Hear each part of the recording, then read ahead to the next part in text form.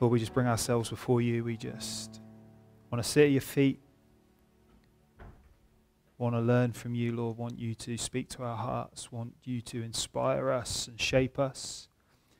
And to be the voice that we hear this morning speaking.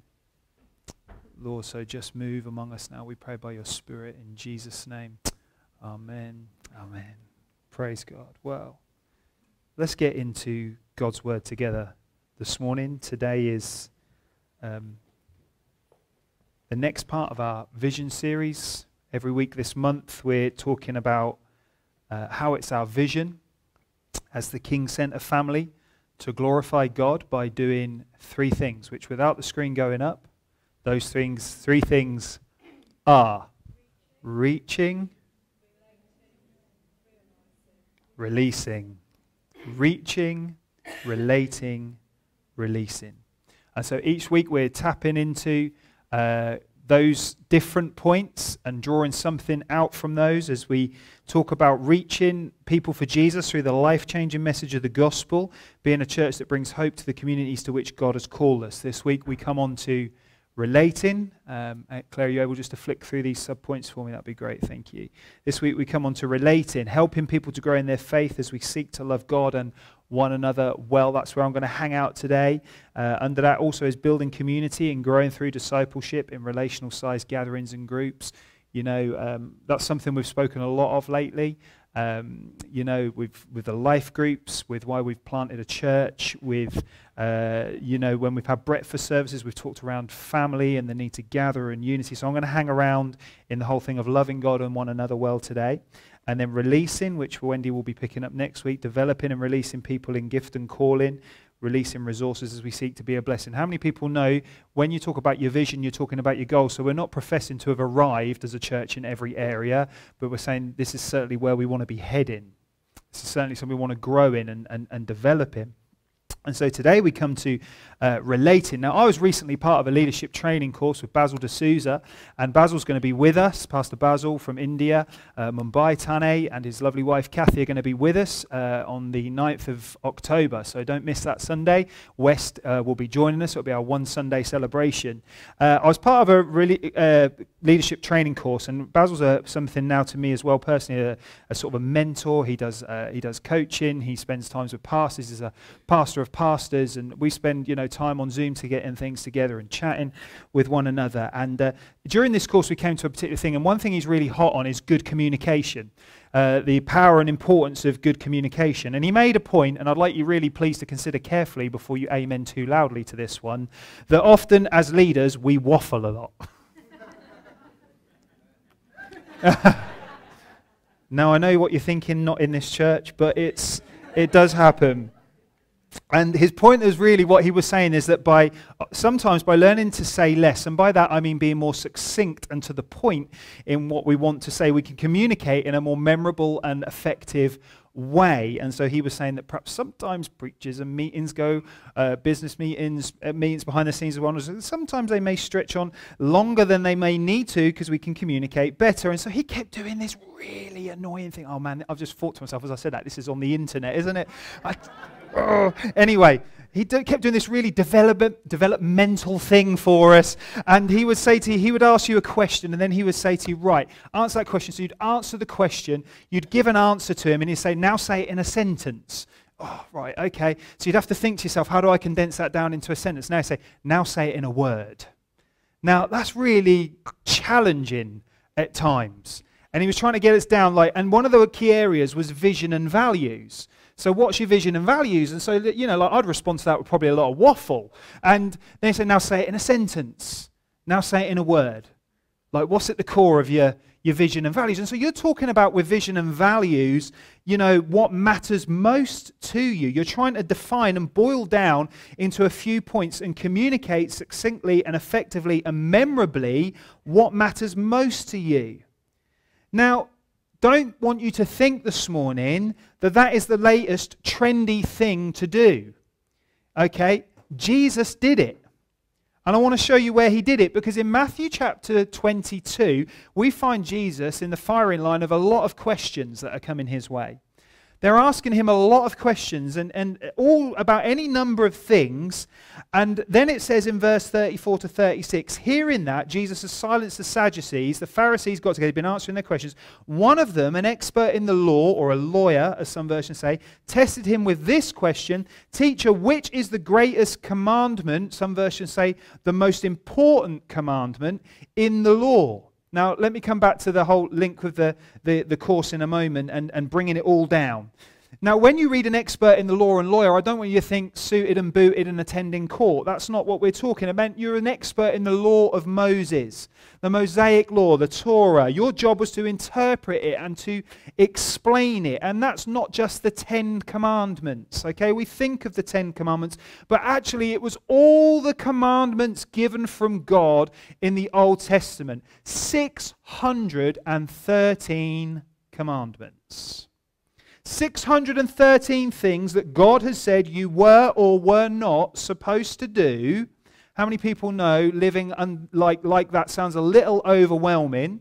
613 things, right? You're thinking, man, your mind's blown, thinking that is a lot of rules to need to try and follow. And the lawyer basically comes to Jesus and he says, Jesus, if you had to boil it all down into what matters most, taking all of this way that God says we should and shouldn't live, if you had to boil it all down succinctly, memorably, and you had to strip it all right down, what would you say in a few words matters most? Sum it all up. How does God want us to live? What does God want us to do?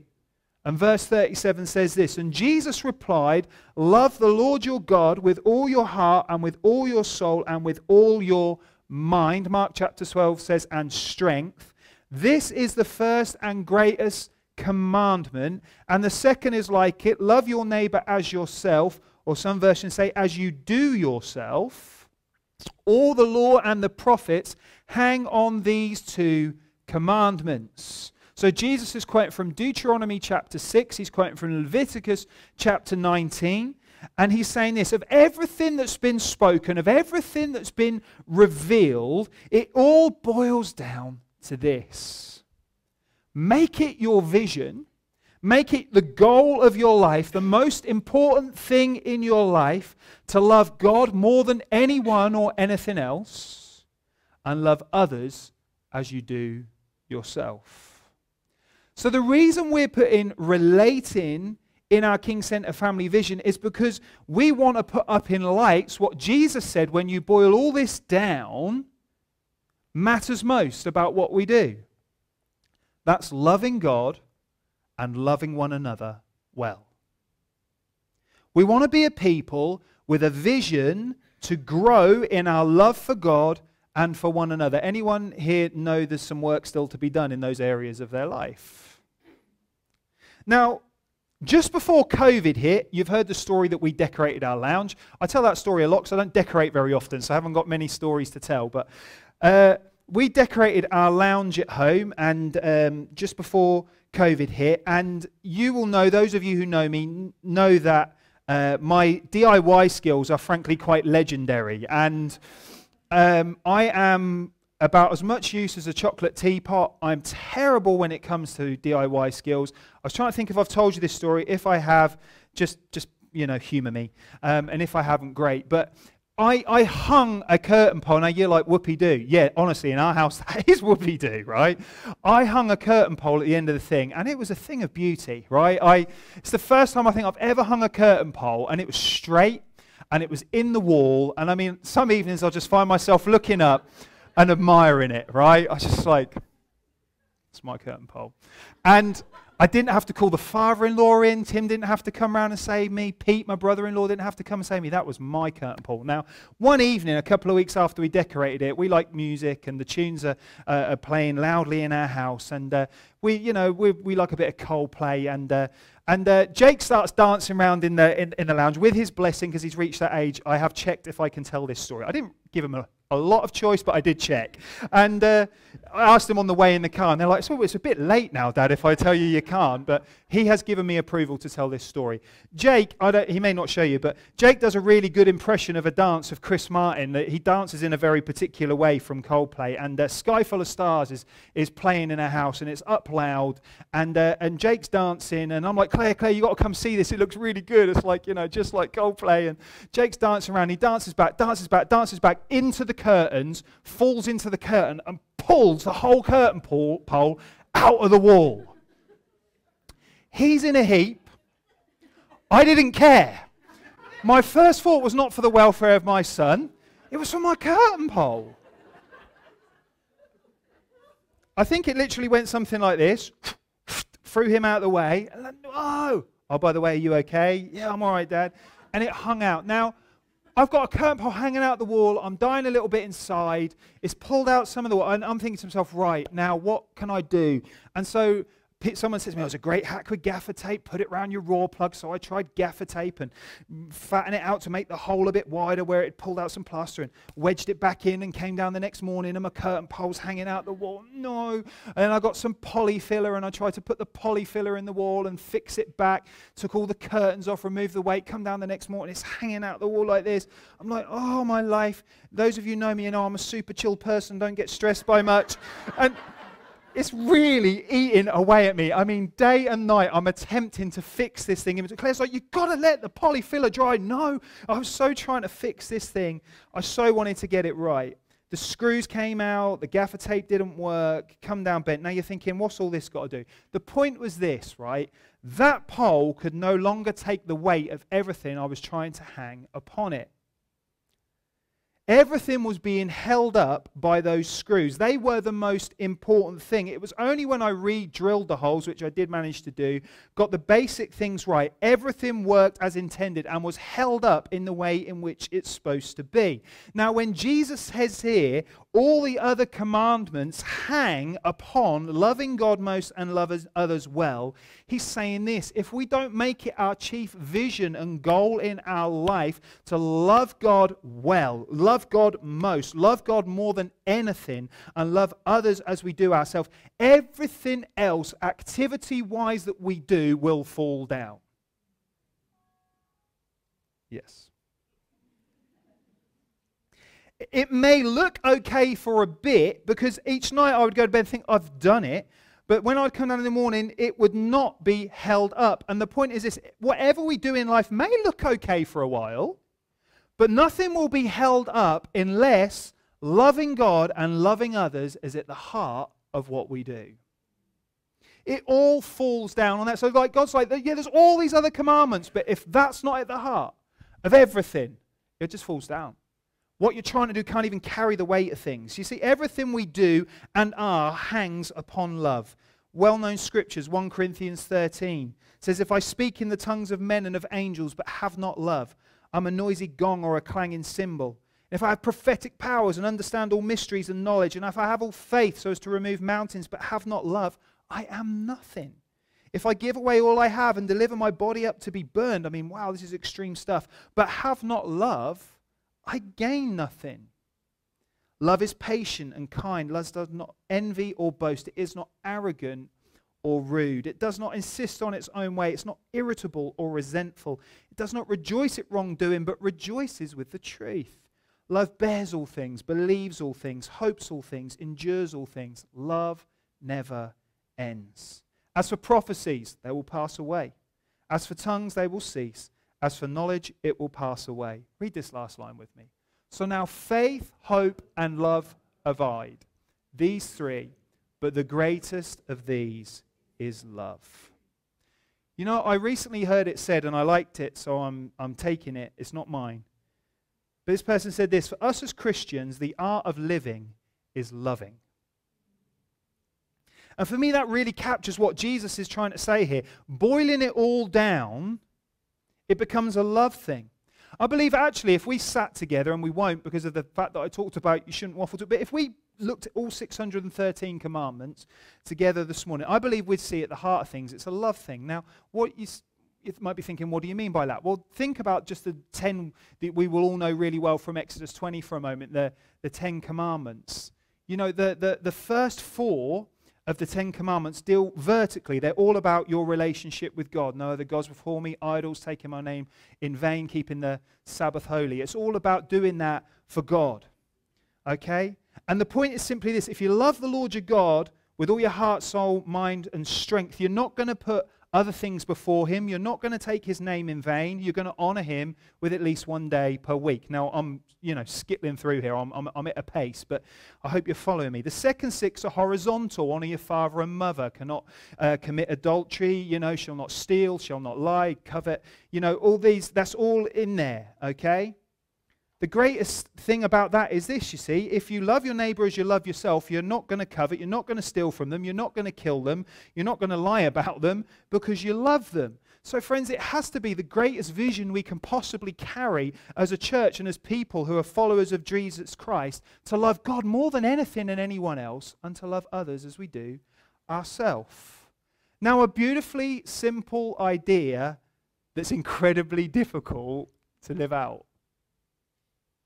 It sounds so simple, but why do we find it so difficult? How do we do it? Well, I've got 3 simple points I want to share with you today. I hope that they're memorable. I hope they're punchy and to the point. And it's simply this: love upwardly, love outwardly, love inwardly. Okay, would you say that with me together this morning? Love upwardly, love outwardly, love inwardly. Love upwardly, verse 37. Love the Lord your God with all your heart, soul, mind, and strength. Not love the Lord the God. Your God. Your God. And so we want to make it our vision to be a church that continually draws people back to the truth. Your personal relationship with Jesus is everything. It's everything. And I'm not teaching you anything new today, but again, as I spent time on this, it's just like God repeatedly just recenters you and brings you back to that place. And it's just, you just realize, this is me and Jesus and time with him every day, and loving him and opening my Bible and worshiping and listening and just sitting with him and being with him is everything. Your God, personal. God has done everything through Jesus to make this personal. I really want to ask you today, how's your relationship looking? I really want to encourage you, grow in your relationship with him. Jesus says loving God like this is loving him with the totality of who we are: our heart, soul, mind, and strength.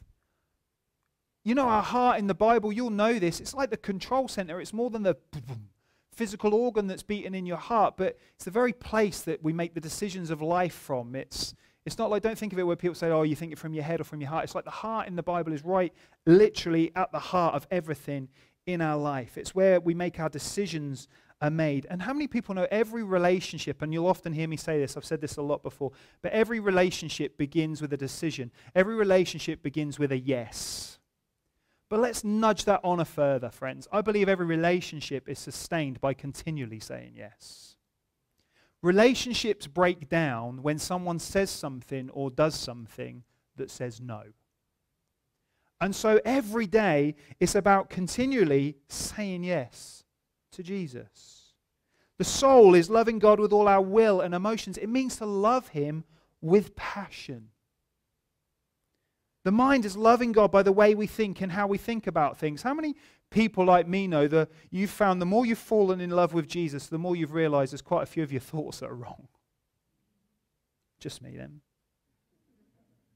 And your strength is loving God with everything you've got, all that's within you, bringing it to the table.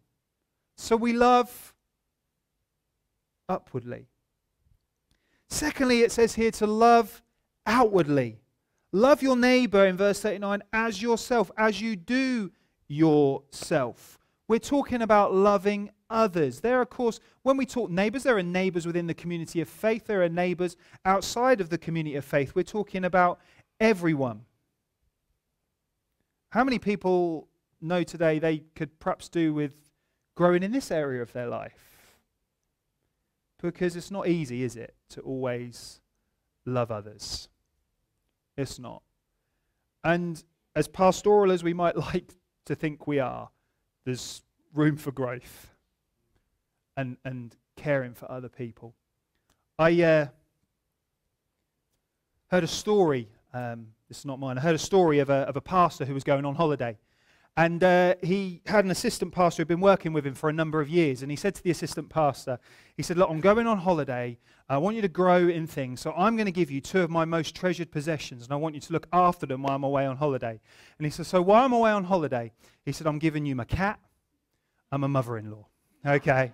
So he gave him the cat and the mother-in-law, and the pastor went on holiday. And he's away on holiday. He's after a few days. He's thinking, look, I need to check in. I need to see how the assistant pastor's doing. He's been working with me for a few years. How's he getting on with what I've asked him to do? And so he rings him up, and he says, oh, you know, are you having a... Yeah. He says, look, I was just wondering, how's the cat? And the assistant pastor said, it's dead. Right now you think, is he telling a joke or a true story? He said, it's dead. He went, what do you mean the cat's dead? He said, you can't just say it like that. He said, that's not very pastoral, is it? That's not how you love others. That's not how you care for them. You should have said it in a more pastoral, loving way. And so he said, oh, sorry. He says, well, what should I have said? He said, well, you should have said something like this, you know. Oh, day 1, the cat don't really seem itself.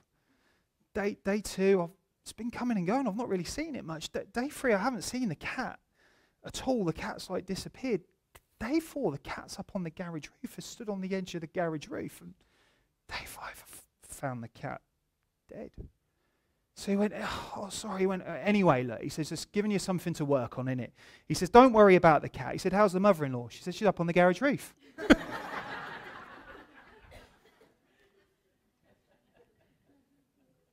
But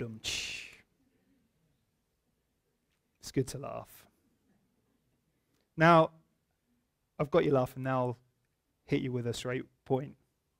I believe that actually, friends, be it inside or outside the community of faith, it's only by experiencing the love of God that you'll be able to love others well.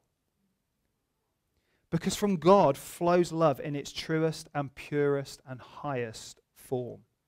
Because God is love. 1 John 4 says, dear friends, let us love one another, for love comes from God.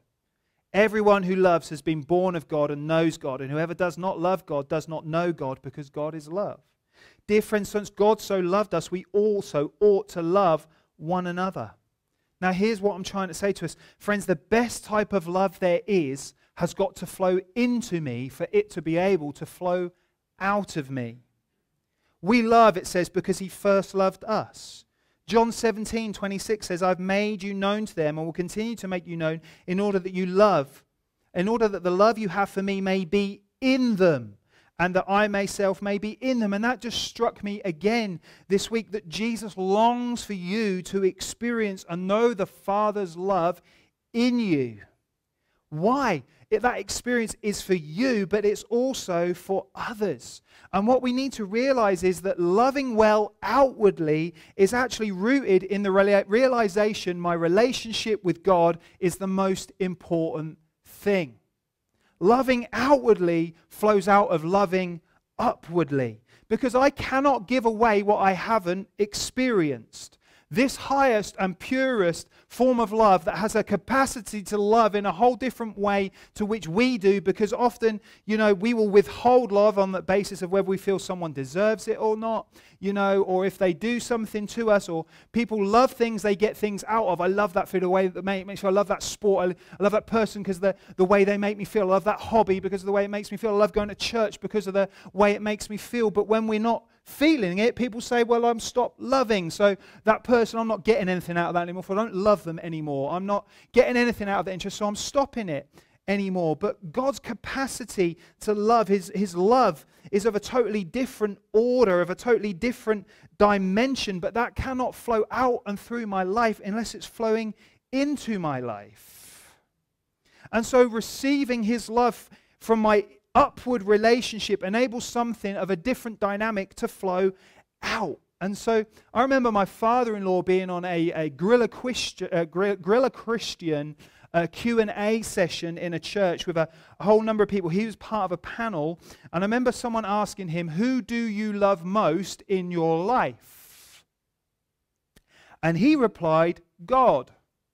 And the reply to that was, you love God more than you love your wife or your children?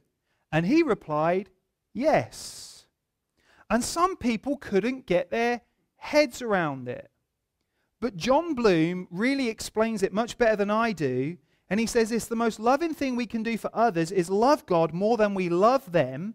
For if we love God most, we will love others best. The highest, purest form of love of a different dynamic and a dimension flowing into my life so it flows out of my life. You know, I've said many times before that Claire and my kids will testify, I'm a more loving, nicer person when I'm closer to God than when my affection for him has ebbed. I find my capacity to love does too. People say things like, you know, for the Bible, well, our faith is revealed by our works. The Bible tells us, it nudges along in this direction, this conversation as well, and tells us our love for God is revealed by our love for others. How we love others actually reveals how we love God. 1 John 4:20 says, he who does not love his brother whom he has seen cannot love God whom he has not seen. 1 John 3 verse 16 to 18 says, by this we know that he laid down his life for us, and we ought to lay down our lives for the brothers. But if anyone has the world's goods and sees his brother in need, yet closes his heart against him, how does God's love abide in him? Little children, let us not love in word or talk, but in deed and in truth. Love upwardly, love outwardly, and lastly, love inwardly. Love your neighbor as yourself.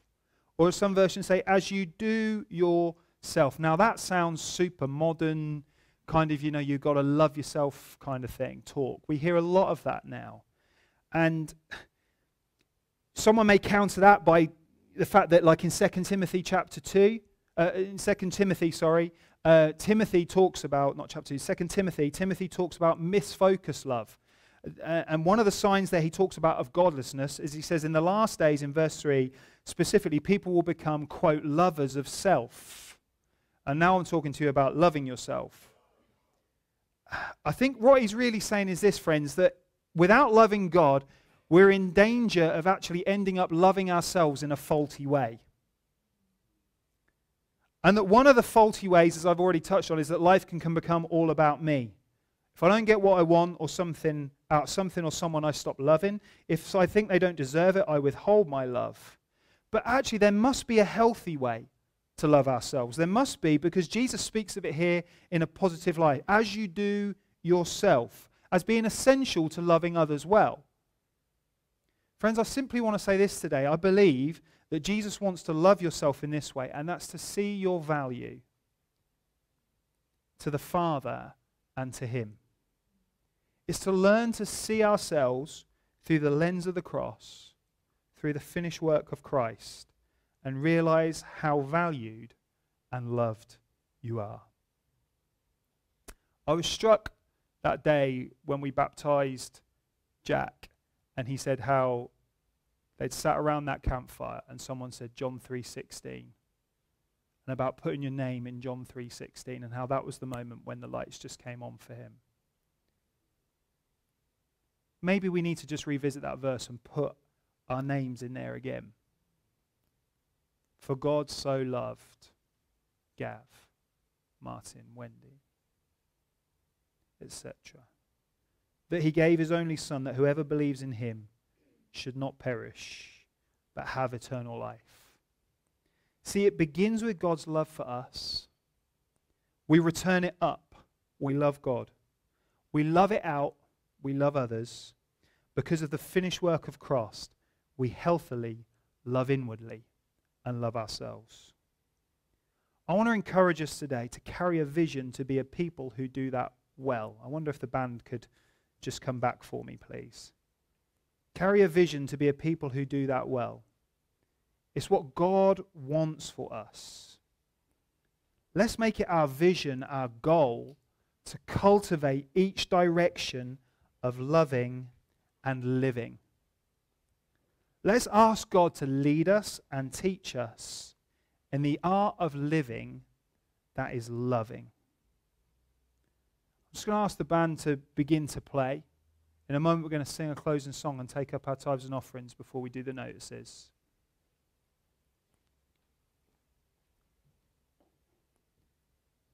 But as I finish today, I want to just say this. Love is a person, and his name is Jesus. Just hold the offering for a second, just for me if we can, just for a minute.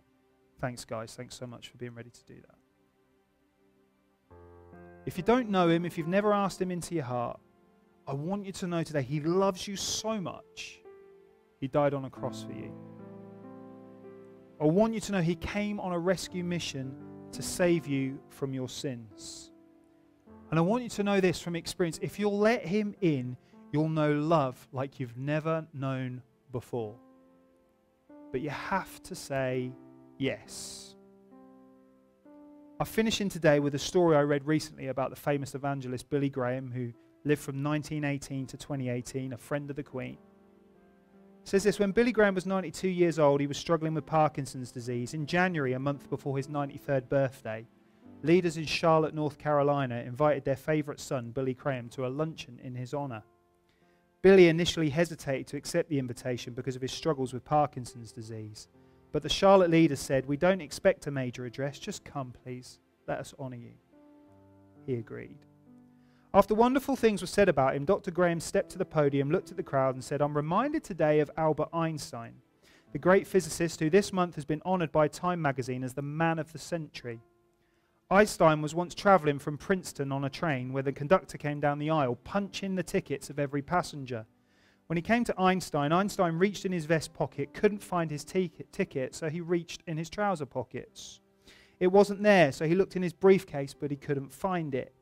Then he looked in the seat beside him. He still couldn't find it. The conductor said, "Dr. Einstein, I know Einstein, I know who you are. We all know who you are. I'm sure you bought a ticket. Don't worry about it." Einstein nodded appreciatively. The conductor continued down the aisle, punching tickets. As he was ready to move to the next car, he looked around and saw the great physicist down on his hands and knees, looking under his seat for his ticket. The conductor rushed back and said, Dr. Einstein, don't worry, I know who you are. No problem, you don't need a ticket. I'm sure you bought one." Einstein looked at him and said, "Young man, I too know who I am. What I don't know is where I'm going." Having said that, Billy Graham continued, "See the suit I'm wearing? It's a brand new suit. My children and my grandchildren are telling me I've gotten a little slovenly in my old age. So I went out and bought a new suit for this luncheon and one more occasion.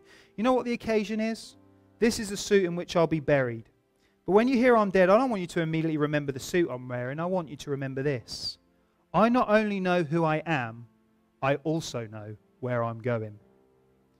May your troubles be less, your blessings more, and may nothing but happiness come through your door. Life without God," he said, "is like an unsharpened pencil. It has no point. May each of us have lived our lives so that when our ticket is punched, we don't have to worry about where we're going." Friends, the gospel is simply this, that God loves you so much. He don't want to leave you in your sins this morning. He died on the cross. He's paid the price. Simon shared that with us earlier on, to rescue you from that, so that you can know him now and this incredible love that we're talking about, love like you've never tasted or known before, love of another order, flowing into your life, the life-giving relationship of walking with Jesus every day, and the assurance of when this is all over, of knowing where you're going, to an eternity in heaven with him. Forever, paradise, free from pain and suffering and all that, to be with him. That's eternal life. To know him is eternal life.